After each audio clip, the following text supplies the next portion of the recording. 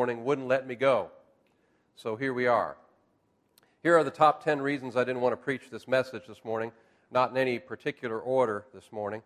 I didn't want to preach this message this morning because it's not amazingly inspirational like Jim Grinnell's sermons, because it's not deeply theological like Jim Garrett's messages, because it's not incredibly joyful like Joel Vasanen's sermons. I didn't want to preach this morning because it's not very personal like Dave Troutman's sermons. It's not solidly motivational like Gordon's. It's not profoundly insightful like Bruce's sermons. I didn't want to preach this morning, this particular message, because it could come across as a negative message, because it makes me sound like the bad cop, because it might seem like I'm primarily preaching against something instead of for something.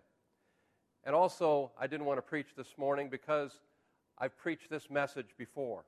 I've preached this idea, this passage of Scripture before. But despite these top 10 reasons, which were pretty compelling as I wrestled with God over this morning's theme, there are at least 4 key reasons why I am preaching this morning's message.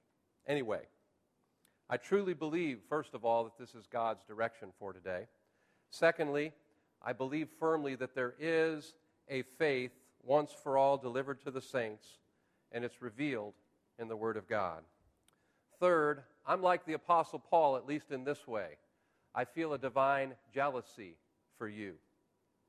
And also like the Apostle Paul, I worry you may be led astray from pure devotion to Christ. If you have your Bibles this morning, you might want to turn with me to our text for this morning, which is from 2 Corinthians chapter 11. We're going to look at verses 1 through 6, but also several verses around this. But let's read these 6 verses to start with. I wish you would bear with me in a little foolishness. Do bear with me, for I feel a divine jealousy for you, since I betrothed you to one husband, to present you as a pure virgin to Christ. But I am afraid that as the serpent deceived Eve by his cunning, your thoughts will be led astray from a sincere and pure devotion to Christ.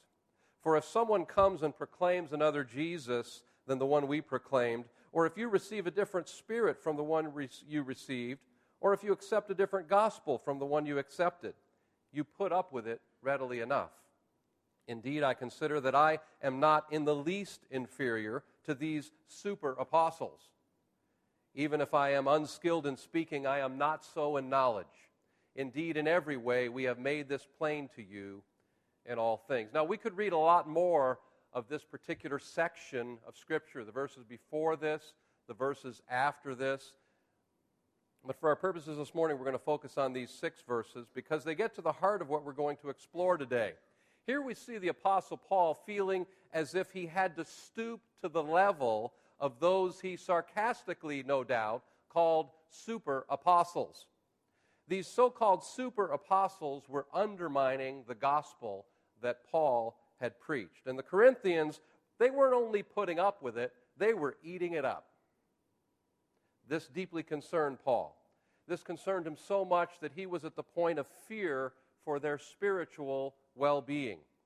So here we have a whole section of Scripture in which Paul felt the need to boast for the express purpose of defending his credentials to remind the Corinthians of the truth. He considered boasting about himself to be foolishness. He didn't want to do that. But he did it nevertheless, and he did it because he was concerned about the Corinthians. He was concerned because of good-sounding arguments that were capable of deceiving these people. He was concerned because there is such a thing as pure devotion to Christ. Not just devotion. Now, many people are devoted. But pure devotion, in this context, clearly indicates purity of doctrine. In verse 2, Paul expresses his desire to present the Corinthian church to God as a pure bride. Now, what he meant by that? By pure bride, he meant one who was unaffected by false doctrine. The Corinthians' pure and simple devotion to Christ was being threatened by this false teaching. Paul did not want the believers to lose their single-minded love for Christ. So here we get to the heart of why I didn't want to preach this message. Kind of like Paul, I didn't want to resort to boasting, which he thought was foolishness. It sounds like, again, I'm the bad cop, like I'm against something, like I'm scolding you. But you know what? This was serious enough to Paul that it has to be serious to me as a leader of this church. Here's Paul. He's one of the New Testament's prime examples of teachers of the faith. One of the prime examples we have of faith lived out in the world. So here's Paul admitting that this is something that he feared. He feared they would be deceived. He feared they would be taken in, won over by false teaching, and that as a result, they would be led astray. Paul knew that they were susceptible to deception. How did he know that? Well, first of all, he'd seen it, he'd heard about it, he feared it. Secondly, we're all susceptible to deception, and Paul knew that too. That's the reason he resorted to foolish boasting to gain a hearing. Paul knew of Jesus' own warnings about being deceived. Deception was something he himself warned about in many other letters that he wrote to the New Testament churches. The sheer volume of warnings about deception and false doctrine is remarkable. We'll see this here shortly as we read some of these. Paul no doubt remembered Jesus' words in Matthew 24, verse 4, where Jesus said, watch out that no one deceives you. The immediate context of this particular passage in Matthew 24 is Jesus warning about the end times and the many false prophets who would lead people astray. But seen in the light of the many other warnings that we see in Scripture about deception, Paul knew that Jesus' words, watch out that no one deceives you, could be taken as a warning for any kind of deception, not just deception about the end times. Isn't that interesting that his very first response to the question that he was asked about the end times was to warn them about deception? He didn't just jump right into the answer. The first thing he warned them was, watch out that you not be deceived. The fact is that whenever we look for signs, we become very susceptible to being deceived. There are many false prophets around with counterfeit signs of spiritual power and authority. The only sure way to keep from being deceived is to focus on Christ and His words. Don't look for special signs and don't spend time looking at other people. Look at Christ. Jesus' warnings about false teachers still hold true. Upon close examination, it becomes clear that many nice-sounding messages don't agree with God's message in the Bible. Only a solid foundation in God's Word can equip us to perceive the errors and distortions in false teaching. So what does Jesus tell us? He says, watch out. I believe that's God's word to us today. Watch out. Be on guard. Be careful. This may be offensive to some, but I'm going to say it anyway. And first I'm going to take a drink to give me the courage to say it. It's just water. There's so much garbage out there masquerading today as Christian teaching. So many radio preachers, TV preachers, authors, so many people with podcasts and articles you can download from the internet. You know what? I find some good stuff out there. I find a lot of good stuff. But I have to say, I just shake my head at how much spiritual junk is out there. And if it's just junk, that's one thing. But some of it is junk in attractive packages. That's why Paul warns us here. And in many other places in the New Testament. That's why Jesus warned us to watch out. Because most false doctrine is wrapped up in the midst of at least some things, and in some cases, many things that sound good if we're not exercising discernment. There is no better check to keep us under Christ's authority than Scripture. Groups that absolutize their spiritual experiences and make them normative for their Christianity invariably drift away from biblical doctrine and practice. This is especially the case when prophetic utterances rising out of our experiences are viewed as a source of new revelation. One particular group, believing that their prophecies were living words for today, more relevant even than the Bible, began to print up, circulate, and read their prophecies in the place of Scripture. They have long since succumbed to rank heresy. The objective divine authority resident in the Bible offers us the only sure safeguard against our being overtaken by the human heart's insidious bent towards idolatry and self-deception. Let me say this. There is no such thing as new revelation. The Word of God is perfect already. We don't need to add to it. We just need to understand it and apply it. There may be fresh insight into what's already been written, what's already true, but there is no such thing as new revelation. Jude 1:3 speaks of the faith once for all delivered to the saints. As we noted a few weeks back, Psalm 19 tells us that the Word of God is perfect. It's all we need. Let me read again a quote that I read then, because my guess is you don't remember it. Believers should find freedom and encouragement in the knowledge that God has provided all of the absolutely authoritative instruction that they need in order to know Him and live as He intends. God's people should never fear that He has withheld something they might need Him to say in order for them to know how to please Him, or that He will have to somehow supplement His Word with new instructions for some new situation that arises in the modern age. The New Testament allows for the activity of the Holy Spirit in leading and guiding individuals, as in these passages of Scripture referenced here. But this guidance is always in line with Scripture, never in opposition to scriptural commands. Therefore, believers should be satisfied with what Scripture says, teaches, and what it leaves unsaid. The secret things belong to the Lord our God, but the things that are revealed belong to us and our children forever, that we may do all the words of this law.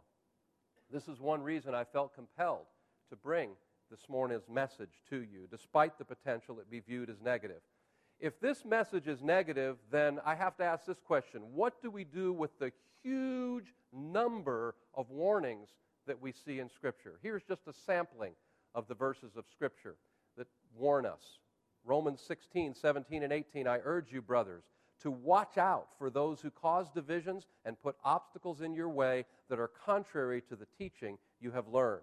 Keep away from them, for such people are not serving our Lord Christ, but their own appetites. By smooth talk and flattery, they deceive the minds of naive people. Colossians 2, verses 4 and 8. I tell you this so that no one may deceive you by fine-sounding arguments. Verse 8. See to it that no one takes you captive through hollow and deceptive philosophy, which depends on human tradition and the basic principles of this world rather than on Christ. 1 Timothy chapter 6, verse 20, Timothy, guard what has been entrusted to your care. Turn away from godless chatter and the opposing ideas of what is falsely called knowledge. Ephesians 5, 6, let no one deceive you with empty words, for because of such things God's wrath comes on those who are disobedient. 2 Thessalonians chapter 2, verse 3, don't let anyone deceive you in any way.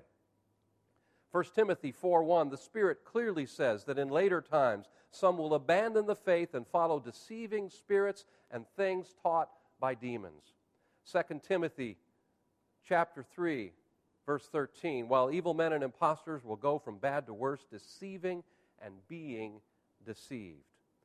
James 1:16, don't be deceived, my dear brothers.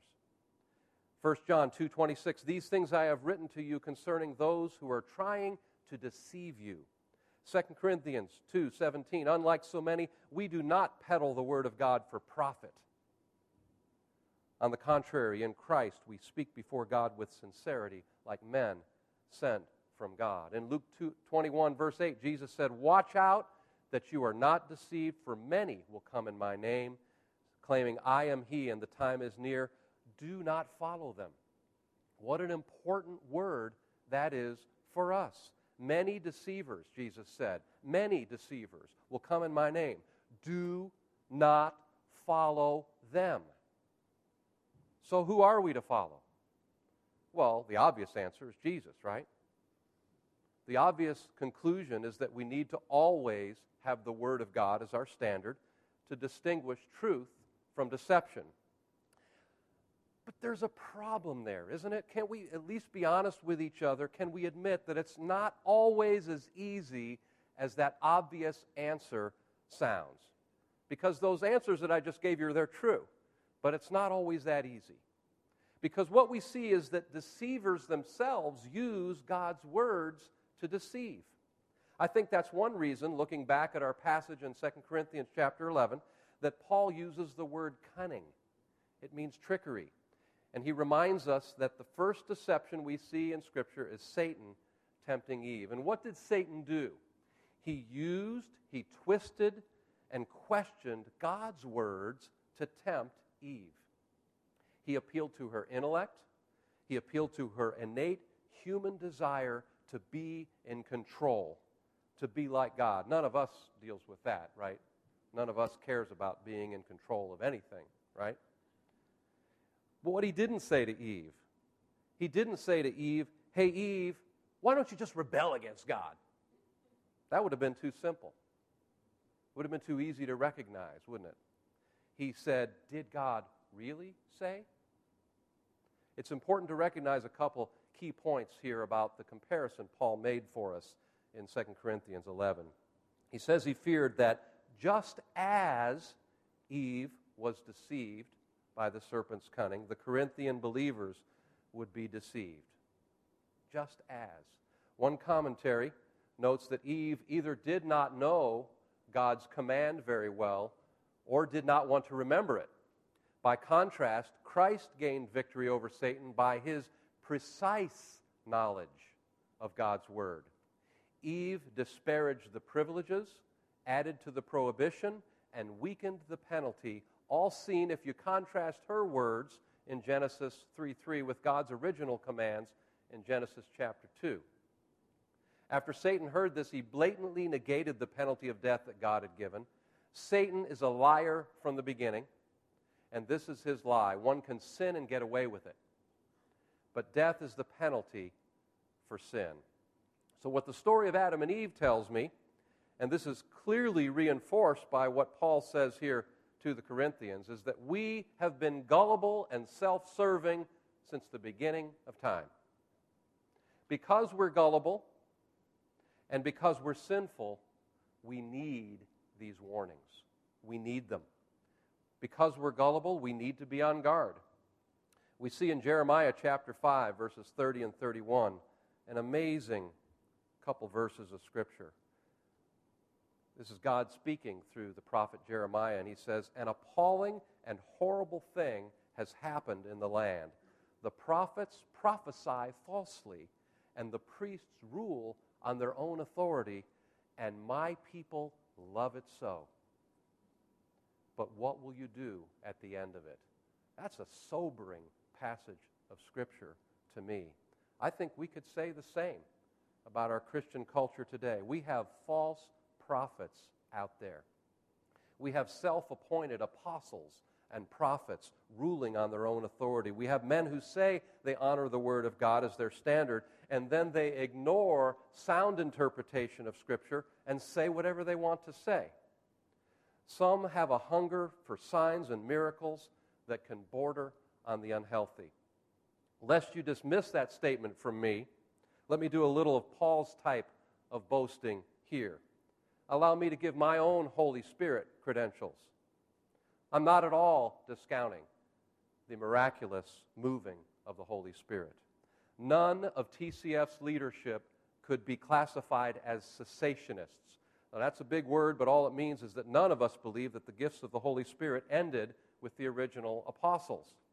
I can recount to you many personal experiences, from speaking in tongues to prophecy to healing, that I could classify in no other way in my own life as the Holy Spirit moving supernaturally. Long before I was an elder, I had it prophesied over me 30 years ago by Chuck Farah that I'd be used in the body to see that things are done decently and in order. Anybody here see that at work today? So you can't say to me, Bill, gee, you just don't understand, you're just not open to the Holy Spirit. But when those kinds of things become our desire, they become our goal, rather than what Paul called the simplicity and purity of devotion to Christ, that's when we can open ourselves up to spiritual deception. We looked at this idea several weeks ago. The Word of God must be our standard. It must be our guide. It must be our source of direction and inspiration. When we look to other things, other people, for these kinds of things, we can be, in Paul's words, led astray. And the word translated led astray here literally means corrupted. I think the word shows us that we can be deceived by other people. We can be deceived by the enemy of our souls, Satan, and we can deceive ourselves. Some of the sampling of verses we read just a moment ago show us to watch out for others who would deceive us. So when we read books, or we read emails or magazines or web pages, when we converse with people, when we consume pretty much any kind of information, we have to remember we're susceptible to deception. And I'm not saying never to do these things. I do. But be careful. As Jesus said, watch out.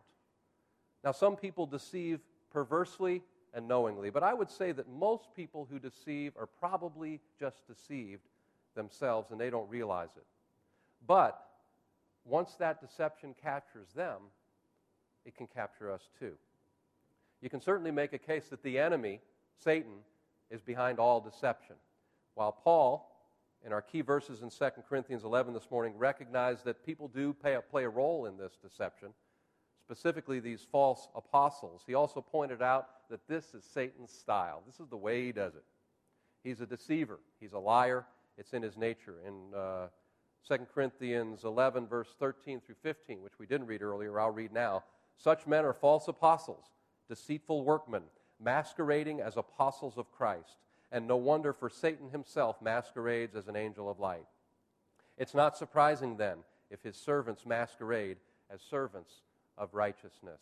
In John 8:44, Jesus is speaking of the devil, and he says, he was a murderer from the beginning, not holding to the truth, for there is no truth in him. When he lies, he speaks his native language, for he is a liar and the father of lies. So the enemy speaks from his own nature. His own native language is lying. A strong case can be made here that whether deception seems to come from other people or from ourselves, it all comes from the enemy, who, after all, is also described in 1 Peter as a roaring lion. 1 Peter chapter 5, verse 8 says, be of sober spirit, be on the alert. Your adversary, the devil, prowls about like a roaring lion, seeking someone to devour. How does he devour us? One of the ways he devours us is with this deception, doesn't he? Let's also recognize that we can often deceive ourselves. Sometimes we can do that without help from anybody else. James chapter 1, verse 26, if anyone considers himself religious and yet does not keep a tight rein on his tongue, he deceives himself, and his religion is worthless. And Jeremiah 17:9, the heart is deceitful above all things and beyond cure. Who can understand it? Maybe one of the most dangerous phrases that circulates in our culture these days is this: listen to your heart. How many of you have heard that somewhere? You've heard it spoken in those words, or you've seen it presented in some way. It's a message we see in movies, TV, popular music. We hear it spoken as if it's absolutely just taken for granted as true. And we see it depicted as true in stories. But Scripture tells us that our very own hearts can deceive us. To listen to our hearts, or to listen to our hearts alone, can be a dangerous thing, because our very own hearts can deceive us. We are more than capable of deceiving ourselves when it comes to right and wrong, good and bad, sin and righteousness, and good versus bad doctrine. Let's look at some ideas about how we can guard against deception. This is not an exhaustive list, but this will get us started. First of all, know God's Word, and know it well. Memorize it, study it, meditate on it. The better you know God's Word, the more protected you are from deception. So that's where we must start. That's our standard. That's our foundation on which everything else is built. Yet, as we recognized a moment ago, that's not enough all by itself, because inevitably we have to choose between different interpretations of Scripture.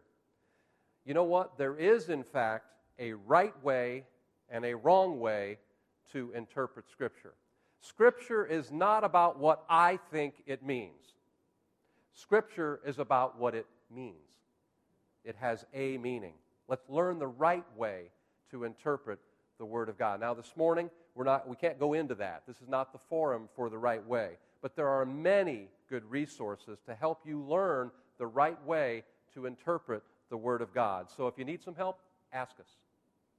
Number 2 is related to the first idea. It's be a Berean. Now, if you don't know who the Bereans are, let's read what it says about them in Acts chapter 17, verse 11. The Bereans were of more noble character than the Thessalonians, for they received the message with great eagerness and examined the Scriptures every day to see if what Paul said was true. Now, think about that. They weren't just skeptics. They weren't just doubters. It says they received the message with great eagerness. But it also says that they examined the Scriptures daily to see if what Paul said was true. The word for examined here means they scrutinized it. They didn't just take for granted what Paul told them. They looked at it carefully in Scripture. We all need to be Bereans. You need to be a Berean with every message you hear preached, including what you hear from this pulpit. You need to be a Berean. If it was good enough for Paul, it's good enough for me.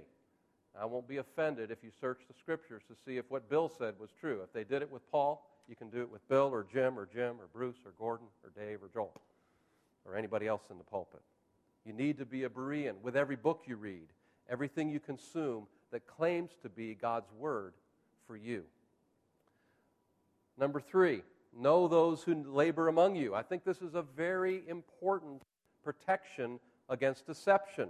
As we noted, invariably, there arises a question about whose interpretation you're going to trust. Now, this doesn't excuse us from learning how to interpret Scripture for ourselves, but you have to realize that it's a relatively new phenomenon in the church that we have all these private interpretations of Scripture. When a congregation had only one Bible, which was usually true until after the invention of the printing press, interpretation was a corporate exercise. It was based on sound interpretive principles, and it was guided by godly leadership. It was never just me and Jesus. Let's figure this stuff out together. Me and Jesus. The question was never, what does this mean to me? The question was, what does this mean? How do we discover its true meaning? That there is, in fact, one true meaning to be learned. When there's a question about which interpretation of Scripture to trust, who are you going to trust? Are you going to trust some radio or TV preacher? Some guy on the internet? Some author with a best-selling book? Now, you know what? Any or all of those may be absolutely trustworthy. There are certain authors I really trust. They have a track record with me. But what about those leaders whose lives you've watched, whose sermons you've listened to, whose character you've witnessed up close and personally through the thick and thin of life? Here I go again, credentialing myself and the leaders of this church, being a fool like Paul. So bear with me, as Paul asked. I would submit that those are, at least in part, credentials you can rely on. That's why Paul was boasting in 2 Corinthians 11. So let me do this foolish boasting. If I have a question about one interpretation of Scripture versus another, what am I going to do? I'm going to trust one or more of my fellow elders. I've seen their lives. I trust their character. I know them. I respect them. I don't think they know everything. We might actually disagree on some smaller, minor, peripheral issues. What's more, I know that when they don't know something, they're going to tell me so. But when it comes to Christian doctrine, I'm going to start with the Word of God. That's my standard. I'm going to search the Scriptures daily as my ultimate standard, like the Bereans did. And then, if there is a question still on how do I interpret something, I'm going to go with who I know. I'm going to go with who I know. This relates to the opening verses of Scripture in 2 Corinthians 11 that we read at the outset, where Paul felt the need to boast. You know what Paul was saying there? Paul was saying to the Corinthians, why would you listen to these guys, these so-called super apostles? Why would you listen to them? Why don't you listen to me? Haven't I invested in your life? Haven't I earned that much? Don't you know me well enough to give me the benefit of the doubt, as opposed to these super apostles? In verse 4, he mentions the welcome they gave visitors who came proclaiming a message other than the gospel that they had embraced, the gospel that brought them salvation.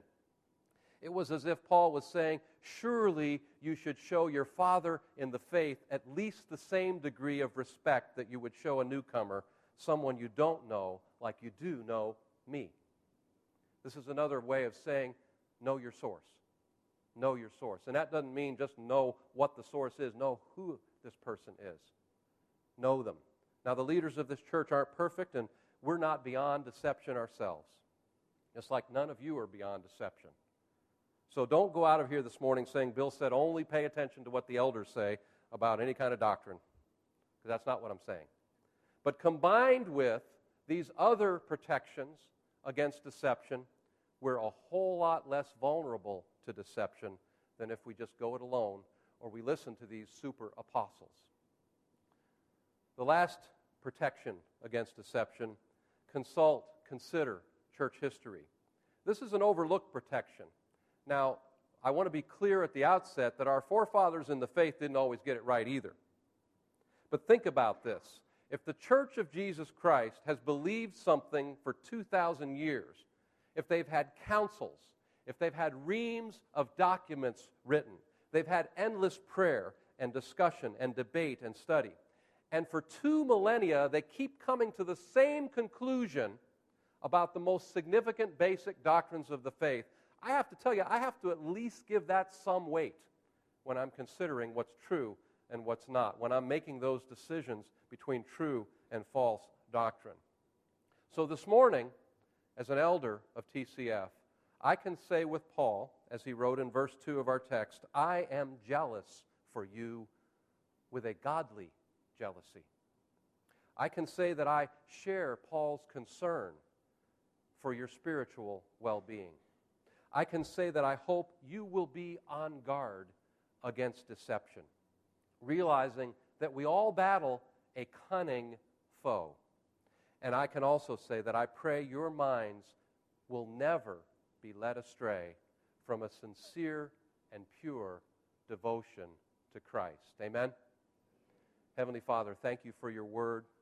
Thank you that we have such a firm foundation on which we can stand. But Father, we recognize that we always have to choose how to interpret Scripture. We always have to choose who we're going to listen to. Father, we want to hear from you, and we want to hear from you through your word. And we want to watch out, Father, and we want to be on guard.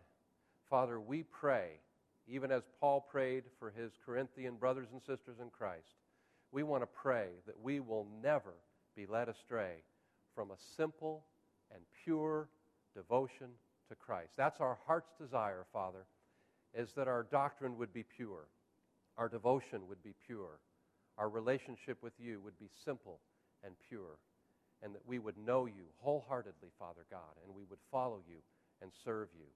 We thank you, Father, that you've given us a means that is perfect, that your word is perfect, and it's all we need for faith and practice, Father God.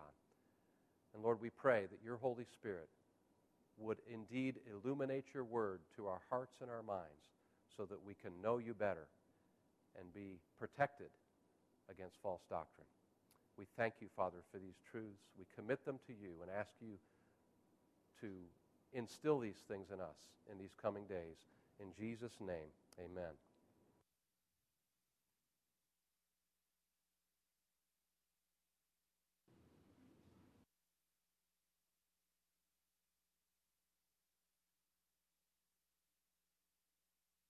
Let's stand. Bill, thank you for that word, a sobering word that we all need to be reminded of having a pure devotion to our Lord.